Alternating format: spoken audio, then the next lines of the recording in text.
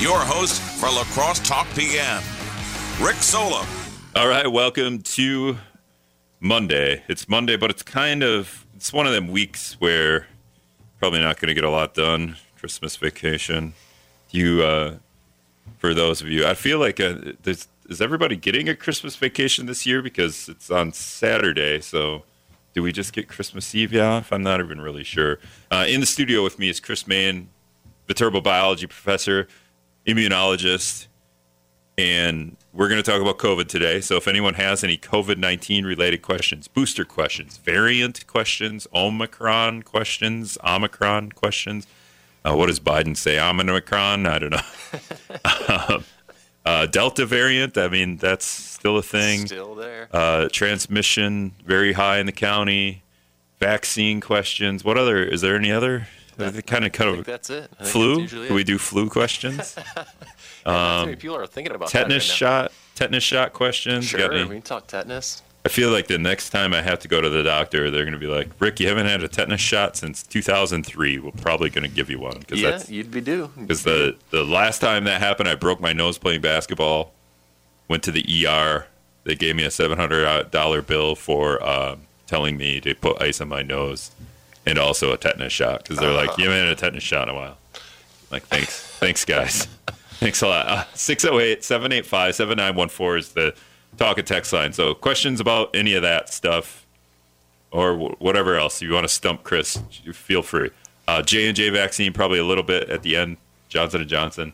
But before we do that, I saw this story, and pull it up here. The headline is, a professor hit a cash prize on campus. I think it was $50. Mm-hmm. So you're a professor. This would be a funny idea, maybe. Yeah, I saw this story and I thought the exact same thing. Yeah. So the professor told this class that, hey, I've hid. No, he put it in the syllabus. So the syllabus is this document right in a college class you get at the beginning that has all the rules of the class, has assignments, due dates, policy, all that kind of stuff. And the assumption is that every student in the class reads it, right? So he hid in there, like one of the bullets was literally like, go to this room, this locker, here's the combination, there's $50 in there, you can just take it. For whoever wants For whoever read the syllabus and saw it. So I thought clearly I read this story in great detail. I thought maybe a good idea would be to tell your class, hey, I've hidden $50 somewhere. I'm not giving you, you have all the information you need to find this $50? Sure. Go figure it out. Yeah. You think students would figure it out? Like, I have all the information I need. You wouldn't be able to do this the day you handed out the syllabus because that'd be too obvious, but maybe a week later or something.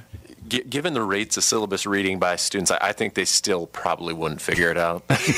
But spoiler alert, no student claimed the $50. So I think he does this every semester, and he just goes then back and posts a picture of. It kind of ruins it. I'm curious to see if maybe next semester, if he does the same thing, that maybe one of these students will read the syllabus, being that national media has picked this story up. Also, WISM picked it up. So definitely we're talking about it. But you being a professor, do you make your syllabus interesting? Because it's almost impossible to make it very interesting, right? Because essentially in the end, it's a lot of policy, due dates, rules, learning objectives, things like that. But it is funny to me when you see this sort of story because, sometimes you'll hear people all concerned that, college professors are, brainwashing the youth or something. And it's like, man, if I could brainwash a youth, I would at least just try to convince them to read the syllabus or, turn in their assignments on time. And until either of those things happen, I don't think you got to worry too much about me brainwashing anybody. There's some pretty basic information that the syllabus has. And also you hand that out day one, maybe day two, I don't know, probably day one. Or you email it before the kids even, I call them kids, but they're adults, before the students even get to class. Then maybe over the next couple of weeks, you'll get a question from a student then you're just like, So what do you do? What do you do when you're like, it's in the syllabus? Yeah. You do something funny, right? Yeah, there's always this discussion about how professors handle that, like how many times do you have to tell someone it's in the syllabus or, hey, remember how I told you to read the syllabus? It's in there, the answer to your question. And so I actually have a Cameo. So a Cameo is is this company this app where you can pay celebrities to record messages. And I didn't do this, but some other professor across the country actually paid Snoop Dogg to record a little snippet. I don't know, it's probably 30 seconds maximum, talking and telling the students in his typical voice to read the syllabus. So among the students who I know will appreciate the joke, I send them just the link to this cameo where it's like Snoop saying, hey, y'all, you got to read the syllabus, you know? You got to do it. I mean, the most surprising part of that might be coming from you to go listen to this. If anyone who looks at Chris right now, it was probably like, oh, Chris knows. Does Chris listen to Snoop Dogg? I don't know. But I don't know. You have underestimated me, friend. Well, I don't think so because I'm a little bit older than you are, but grew up right around that time where Snoop Dogg and Dr. Dre and Tupac. Naughty by Nature and Tupac are like my favorite artists. Although I don't play a lot of them on here. I do play Busta Rhymes once in a while, which I think. Well, I play every day actually except for December. But the only person on WIZM who's playing gangster rap on this air, on any of this all day. I don't think they're doing it on Coast to Coast. I don't think Mike Hayes is doing it in the morning. Sean Hannity, I doubt. Maybe he's doing some bumper music with Busta Rhymes. I'm not really sure, but.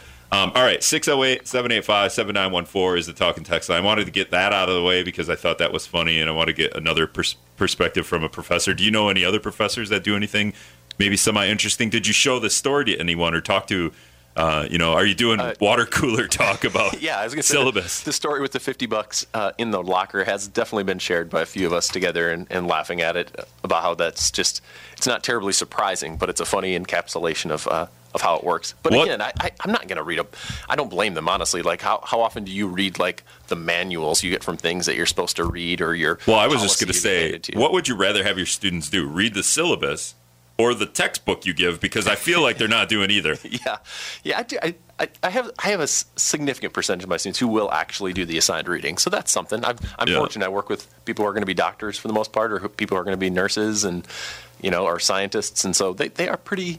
Not all of them, of course, but a significant percentage of them are pretty hardworking. Yeah, because I start reading a lot about how we're educating people and the idea of how we took tests in high school and college, the A, B, C, D, A, B, C, and then D is like all the above, and E is like none of the above, and then as you get more advanced, like F is B and C, and then you have no idea, and it just becomes impossible to try to figure out which answer is actually correct. And I'm just like, that's not the way to take a test because I'm just memorizing stuff. I liked the blue book version of tests where you'd write out the answer. At least then the professor, because I did this once in a history class, the professor knew I knew the answer to things, although I answered the wrong question. I think one was something about the Vietnam War, and I mistook it as a Korean War question, and I wrote out all the things about the Korean War. Yeah. And then I handed it in, and I got back. I walked away from class 5 minutes later. I'm like, no, that was about, and I ran back to him, and I'm like, no, this question, I totally, and he understood that, and he gave me like a C on the answer because I had all the Korean War facts right, but I just had the question. He's like, clearly you know the answer, but you didn't, answer the question right. Anyway. All right, we got to take one break. Brad's going to do the news. Then we're going to talk about COVID when we come back. It's always ironic playing. So I play the song just about every show, the most wonderful time of the year. And then now we're going to talk about COVID and how it's destroying everything. And it's still destroying everything. And it's going to get worse. I mean, that's what a lot of the conversation with COVID has been with the Omicron variant. Oh. I gotta fix this and that. All right, so there we go. Playing an ad while we're talking. I guess can you just break down the new variant? Are we still pretty in the dark on this Omicron variant, or are we? Is it to the point now? Because you didn't want to talk about it right away. I know about a month ago I was like, hey, and you're like, no, we don't know anything about this at that point. At this point, there's no reason to talk about it.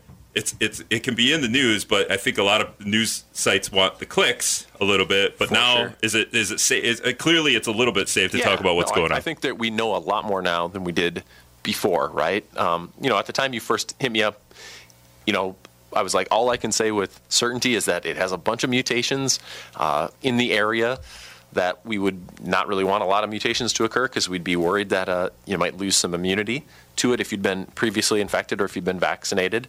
But people were speculating at that point. We didn't have a lot of evidence. And now it seems that is true, right? That the Omicron variant can evade immunity, either whether it was acquired from a previous infection or from a vaccination.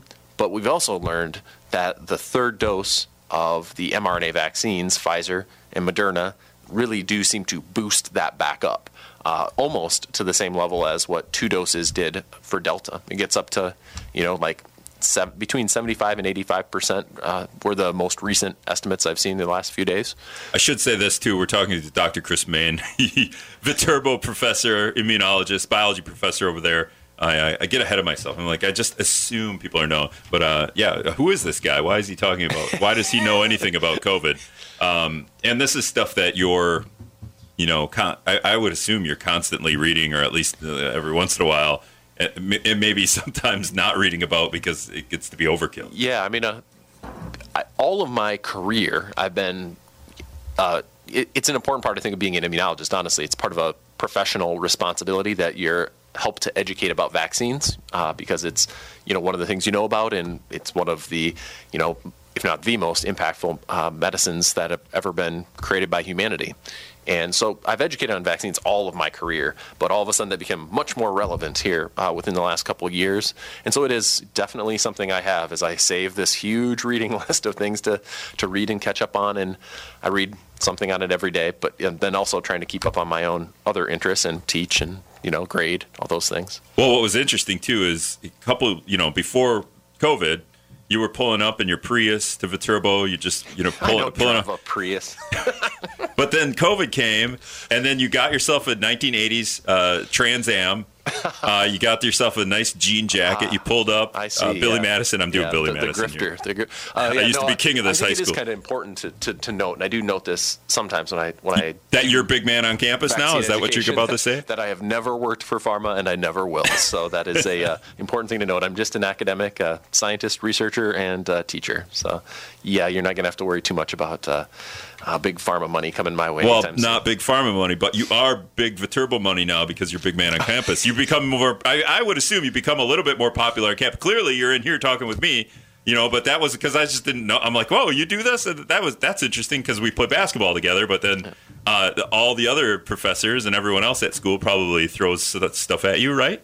Yeah, I mean, I definitely get a lot of questions. Ironically, I've done more stuff on panels and stuff for other universities than I have Viterbo. I think just probably because, those folks know me from my science more, and Viterbo knows me just more as teaching the classes and stuff. But, yeah. Okay, so you don't work for big pharma, but there is if you don't have an opinion here, let me know. But there is some of this talk where we have the vaccine, we have the formula for the vaccine, we haven't. Yeah. And I don't know exactly how to put this. Like when you get there's always talk about generics when you talk about medicine. Is that the conversation is like these companies, whether it's Moderna or what is it? I just forgot all the Pfizer. Yeah. If they would release the patents or release the formula so that other companies can come out with their own versions of the vaccine so that we can get this to everybody everywhere. Yeah. Or it is really one of the disappointing aspects of all of this, and not just disappointing, but really having real-world effects on the pandemic is vaccine inequity. Right? We have, entire countries, almost entire continent of Africa, really pretty lacking in vaccine access. People who would be willing to get this vaccine, and we just don't give it to them. We're not gifting enough doses. You'll hear once in a while about the administration saying, they gifted 1 million doses or something, and that's just not that much when you look at the overall population of these countries. The companies themselves, Pfizer and Moderna, I would love to think could do a lot of good by donating this.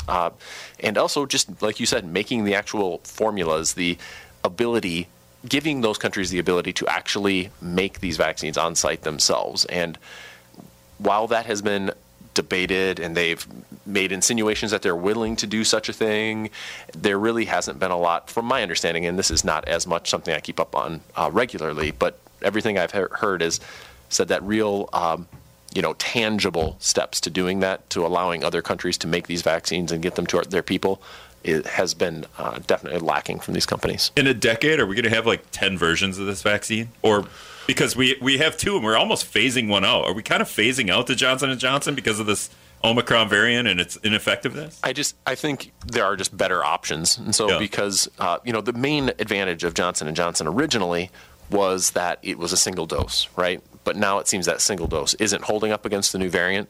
And so because of that, I think it's just, if you're going to get a vaccine, I would definitely recommend getting one of the mRNA ones and 3 doses of it, because the third dose really does bump that protection against infection back up. Now, it's important to note, if you've gotten 2 doses of mRNA vaccines, I think most immunologists, most virologists, most doctors out there expect you to be protected against severe disease pretty well. Like, you're probably not going to go to the hospital if you get Omicron, but you can still get infected pretty easily. And so the booster, the third dose, is really good for helping you not get sick and pass it on to someone else. All right, I'm getting a text here from Bill. Can you ask Chris about therapies and why we are not investigating therapies to keep ill people out of the hospitals? Good question. Yeah, so I think there's certainly investment in therapies. I think they just come along a little bit slower, partly because, honestly, the mRNA vaccine technology is very fast. That's its big advantage. You can make these vaccines very quickly. Is it more important, too? A little bit more? We need to emphasize getting the vaccine before we get the... certainly. Right, like, what is the saying? An ounce of prevention is worth a pound of cure, something like that, right? And so certainly trying to stem the tide of it is extremely important. Now, there is treatments coming through as well. There's a couple new antivirals out there that you've probably heard in the news that will be available soon. And also, there are treatments certainly in the hospital when you go. If you have these, there's monoclonal antibodies. So there are many different treatments. It's just, and more coming all the time, including a couple that people are excited about. You mentioned Omicron. Is Omicron just more contagious? So that's actually a really good question that we're not positive of yet. So Delta is really transmissible. It seems that Omicron is quite transmissible as well. Difficult to know for sure yet whether it's more transmissible than Delta, or if what we're seeing as more transmissibility is the fact that it's able to infect new people that Delta wasn't. Like, people who had already gotten COVID seem like they're susceptible. Because it's ruining my fantasy team. I only have so many slots on the injured reserve list, and they're all taken. And if one of my, my running back already hit the COVID list, but he played already on Thursday, so I'm hoping he can make it back for next Sunday, Austin Eckler. If Patrick Mahomes goes down, he's on my team. It's going to be rough. Really, truly, why aren't more media outlets talking about the effects on your fantasy football team? The real, tragedies. You're just not listening to the media outlets I'm listening to, because Bill Simmons has got a whole podcast on it. The Dan Le Batard Show did a whole podcast on it. All right, so it is wild, man. It's wild. It's definitely hitting the NFL pretty rough right now. Well, in pro sports, they're like, we actually need the games to be played, so they're going to do everything they possibly can. But they seem to be ignoring some of the It's the new competitive advantage, right? It's how much you can keep this virus from spreading in your team. I mean, the simplest thing goes back to, we just should be testing all the time. There's an argument that, the Biden administration just should be sending people at-home tests every week. You get 2 a person, and that might really take care of some of this problem, as long as people take the test and then stay home if they test positive, right? Certainly other countries that have handled this a little bit better than us are doing that. I mean, it's an investment. It certainly costs money, but other countries are doing that pretty regularly, yeah. Candace texts in, rough estimate for how long it will take pharma companies to study how this variant will respond to our current vaccines. Oh, yeah. Really good question. So it's being done already, not only by pharma companies, but also just, academic scientists, virologists, immunologists have all been looking at this. And so that's where I'm getting my information, where I'm saying, that this third dose does seem to boost it up back. I think it was, something like 33 times from where those neutralizing antibodies were dropped down by Omicron. But we boost them back up there to a level that's, about 70 to 85% efficacy, where we're looking at, like 90, 95 before that. So those are pretty comparable numbers when it comes to vaccine efficacy.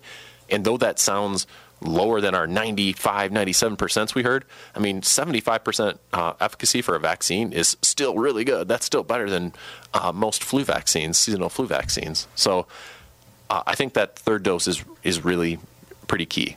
I got mine just a couple weeks ago, in fact, because of this. All right, Eric from Sparta is calling. Eric, you got a question for Chris? Yeah, I do. I got my first dose exactly 1 year ago today at Moderna at the VA. And a month later, on the 17th of February, I got my second one. And then October 28th, I got my booster shot, a half dose of Moderna. It wasn't 8 months apart. Any concern I should have about that being spaced out so far? No, I think that's actually really good that you've gotten your third dose, and sometimes it's actually, when you're talking about these extra doses, if it weren't in the midst of a rampant pandemic where there's so much virus around right now, you would actually probably delay those booster doses a little bit, because it's actually kind of beneficial to give that booster after your antibodies have kind of dropped down a bit. You then kind of surprise your immune system by showing it again, and they make even better antibodies that are more broad and can react to more variants and bind even tighter to those viruses to neutralize them and stop them from infecting. And so an actual larger delay is usually kind of good, but that's a big trade-off during the midst of a pandemic when people are when we're worried about people getting infected and really trying to make sure we're protecting them. So I think, the 3 doses is key, and you did that. So nice job, Eric. I mean, it would be. We're kind of learning on the fly, right? So, and I got to take a break here. So, actually, I'll get to it in a minute. Just the idea of a third. We call it a booster. We've talked about this before. Yeah. It's not really a booster. It's a third dose in a regiment. Probably not going to be. Yeah. Thanks, all right, Brad's got to do the news. Before that, Scott's comment. We'll be back. 608-785-7914, talking text line. Chris Mayne in here. Dr. Chris Mayne. He's an immunologist. I always want to say virologist. That's not a thing, though, is it? You can't even say that. Virologist? Virologist. No, that's definitely a thing, just not what I am. Well, virologist, that's not a thing. That's not it. No. But I want to know, was your singing along to that Christmas Carol actually on the air? I need everyone to know that was not me. I turned the mic on. I'm sorry, everybody. All right, so we were having a conversation over the text line, you and I, earlier today, just kind of pre-gaming for this show. And sometimes when we do that, it's better than the show itself. So I'm going to try to, it never works to try to try to do that over again. It's like when I write a story for the website and then like Microsoft Word or something crashes and you lose the whole thing, then I go back and I'm like, okay, I got to try to rewrite the same story with all the creativeness and then it just never happens. But we have this new variant, and you were talking like we're not sure if it's more contagious than Delta was apparently more contagious, and just as is the new variant more contagious but less deadly, I guess. I don't. Deadly is a bad word, I think. Less like it makes you less sick.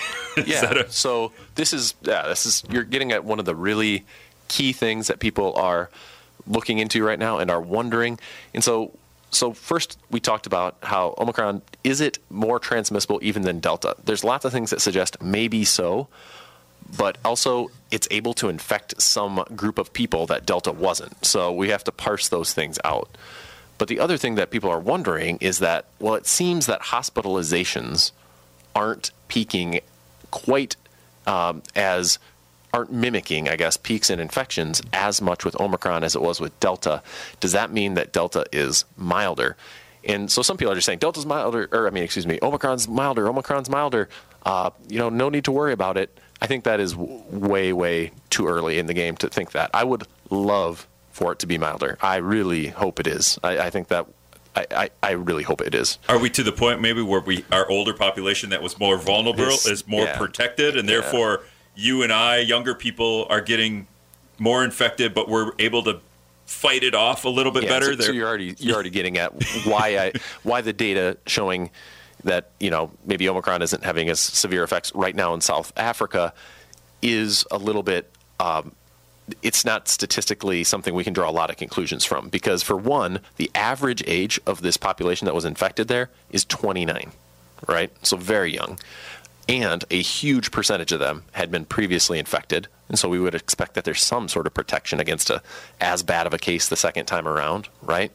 And so between those various sort of complicating variables, I don't think we can say that Omicron is inherently milder. All right, we're going to go back to the phones. Chris's favorite caller here, I think. Is this Joe? Yeah. Hey, Joe, go ahead. So when you call the hospital and talk to a nurse and ask if you can get tested for Omicron or Delta, there is no test that tells you the variant that they get. So how do you know that you're not getting the flu, or did the flu go away because the pandemic was done to the world for a virus? Thanks, Joe. Yeah, I think you mispronounced the word pandemic there, but and Omicron. But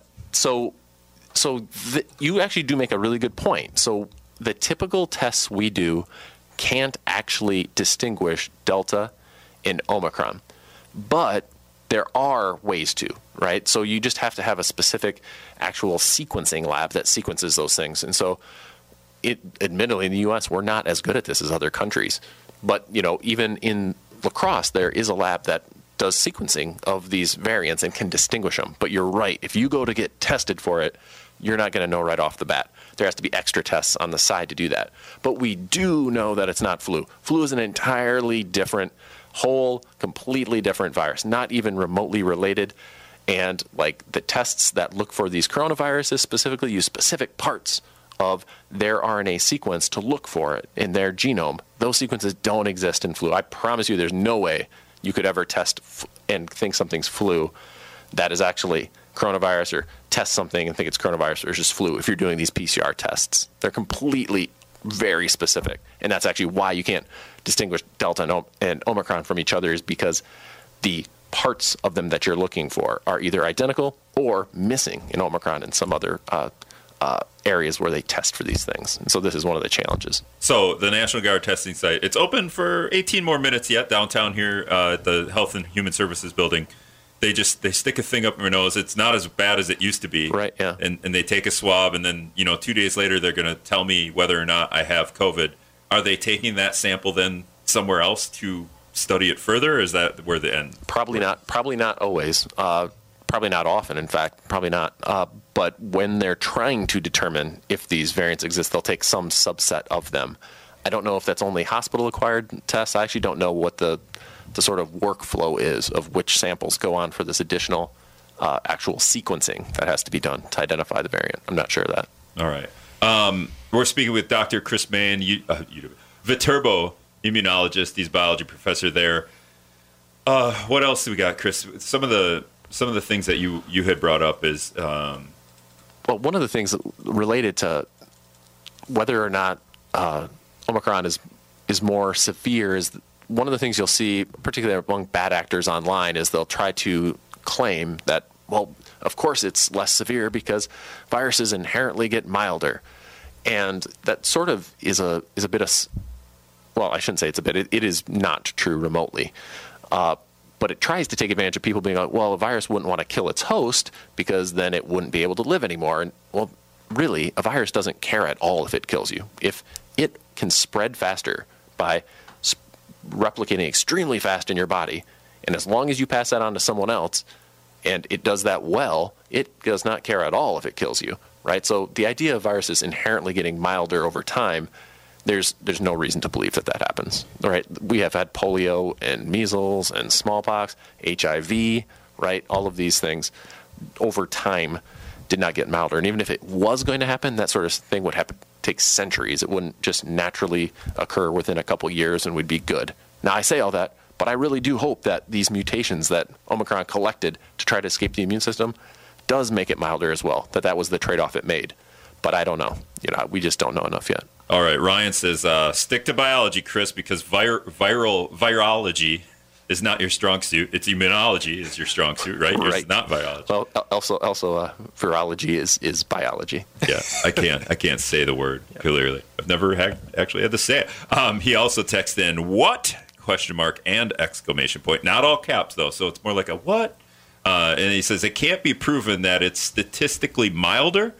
Have you studied any other viruses on the history of have you studied any other virus on the history of viruses? Yeah. As they mutate, they become weaker with literally 99% of all viruses. This is a perfect example. Look at that. I actually predicted that someone would come in with that take, right? I should have read it before It's not true. It takes advantage of someone who can kind of understand evolution, but has an actual a strong misconception about one aspect of natural selection and evolution, which is that there's directionality towards it. There isn't, right? The virus does not care remotely about us, and there's no selection going on as to whether or not we die. The only thing that it cares about is that it propagates faster and further, and that gives it a selective advantage. Now, sometimes, if it can replicate really fast but not kill its host, that would be fine because there's lots of it around and the host stays around spreading it more. But also, if what it takes when it gets those mutations that allow it to spread a lot faster, if that makes the host way sicker and die, it doesn't care as long as it gets passed on, right? Because that'll be selected for. So it is a common misconception. It really is. And so that's why I predicted someone would bring it up. All right. That's out there. We're talking to Chris Mayne, virology, Viterbo biology. Immunologist. Viterbo biology professor. He's an immunologist. We got a call here. I believe this is Greg? Yes. Hey, Greg, go ahead. You got a question for Chris? Yeah, I got a question.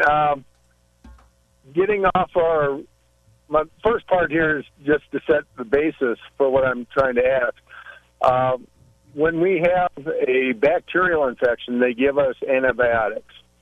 And they say, make sure you take them all, otherwise you might not fully kill it, and then it may be more resistant to the antibiotics. Does that happen with viruses? Yeah, so that's a great question. It definitely touches at some things people are concerned about in general, because we understand this idea of antibiotic resistance, right? Can viruses be selected to do that similarly? So it depends on for medicines like antivirals, there is antiviral resistance that can evolve.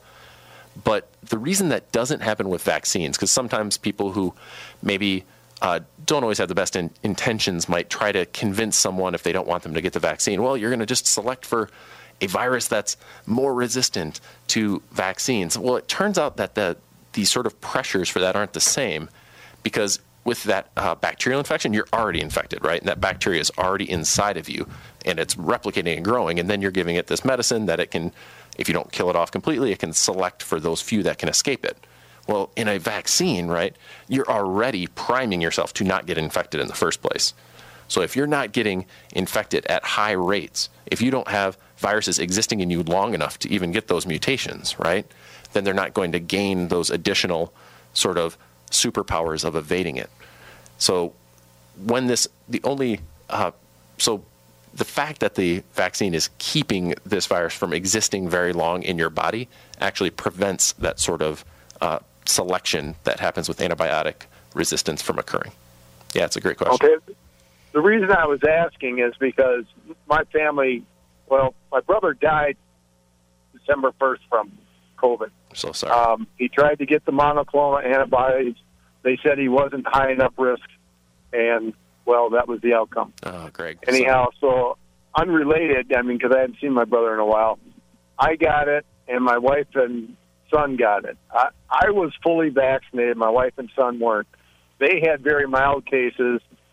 I was close to being hospitalized. And that's why I was wondering, because I was fully vaccinated, I was waiting for my time period to catch up so I could get my booster shot, because I hadn't reached that time period yet.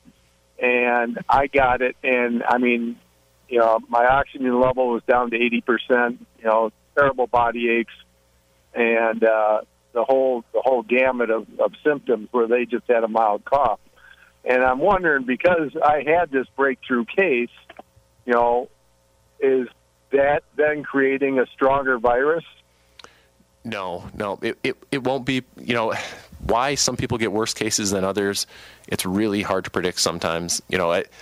Men seem to often have more severe cases. Older leads to more severe cases. Both those would fit you as compared to, your wife and your kid. But, also it's not always that predictable. But one thing that you don't have to worry about is that now you have a virus in you that's selected to be resistant to this this vaccine. Chances are more what happened is you just didn't have as high of a good response to that vaccine as other people did, and so your immune system wasn't quite as tough at fighting that off when it came into you.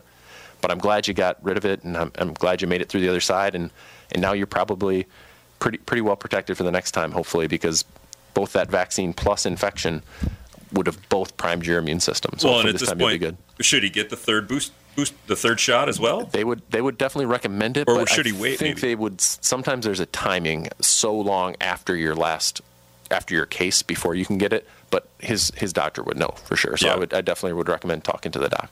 All right. Yeah, that's always a good smart. All right, go back to the phones. Caller, who's this? Hello. 68. Hey, go ahead. You're on with Chris. You got a question? Yes, I do. When you say they recommend it, I was curious, is that like big pharma, or why don't they just use more like hydroxychloroquine and ivermectin that obviously proves the point that it works, and keep it out of big pharma and keep it out of money situations? Why don't they give something that works within 24 to 36 hours, as the cases have obviously revealed themselves? So when I say they recommend, I mean medical professionals, scientists, CDC. I don't mean big money makers. I don't mean big pharma. No, I mean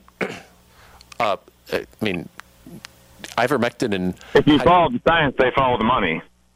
All right. So like I said, you're not going to find me defending big pharma on here as far as its morality when it comes to things, right? Well, somebody makes ivermectin, and somebody makes. I mean, hydroxychloroquine and ivermectin are sold, right? They are very good drugs for some things. Ivermectin is an amazing antiparasitic. It's been revolutionary in areas where people get infected with parasitic worms. Hydroxychloroquine is an extremely important drug for people with lupus.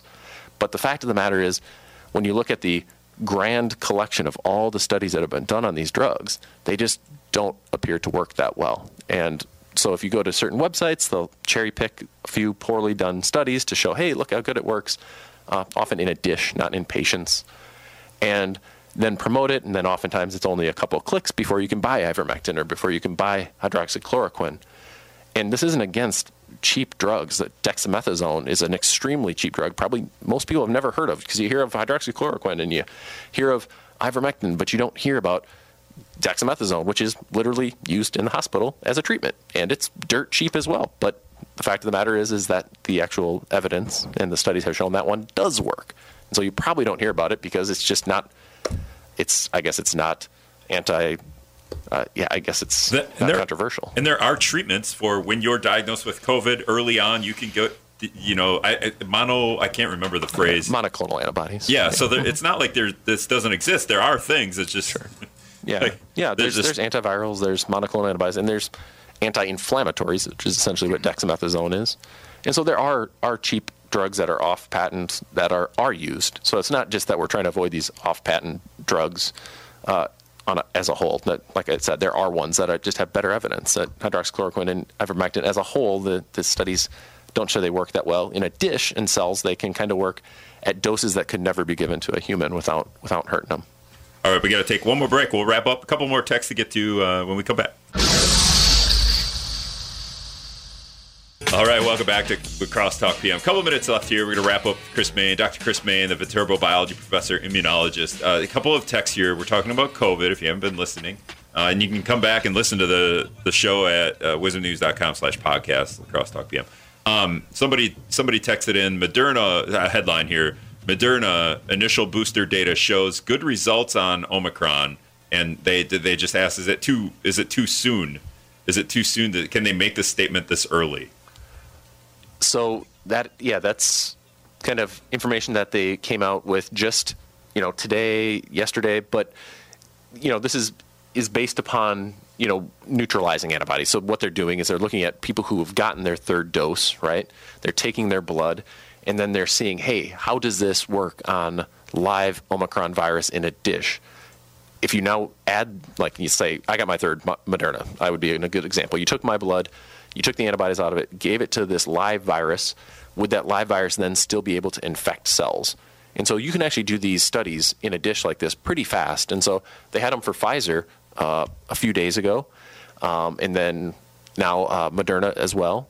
And so this is where when I say, that third dose really seems to be important because it seems to broaden the responses of our antibodies enough to stop Omicron. This is what I'm referring to, are these exact studies that this friend of ours here shares with us. All right. So just lastly, just on vaccinations, the State Department of Health put this out last week. People diagnosed with COVID are 5 times unvaccinated versus vaccinated. Now, let me see if I got hospitalized with COVID. If you're unvaccinated, you're 11 times higher to go to the hospital. 11 times if you're unvaccinated.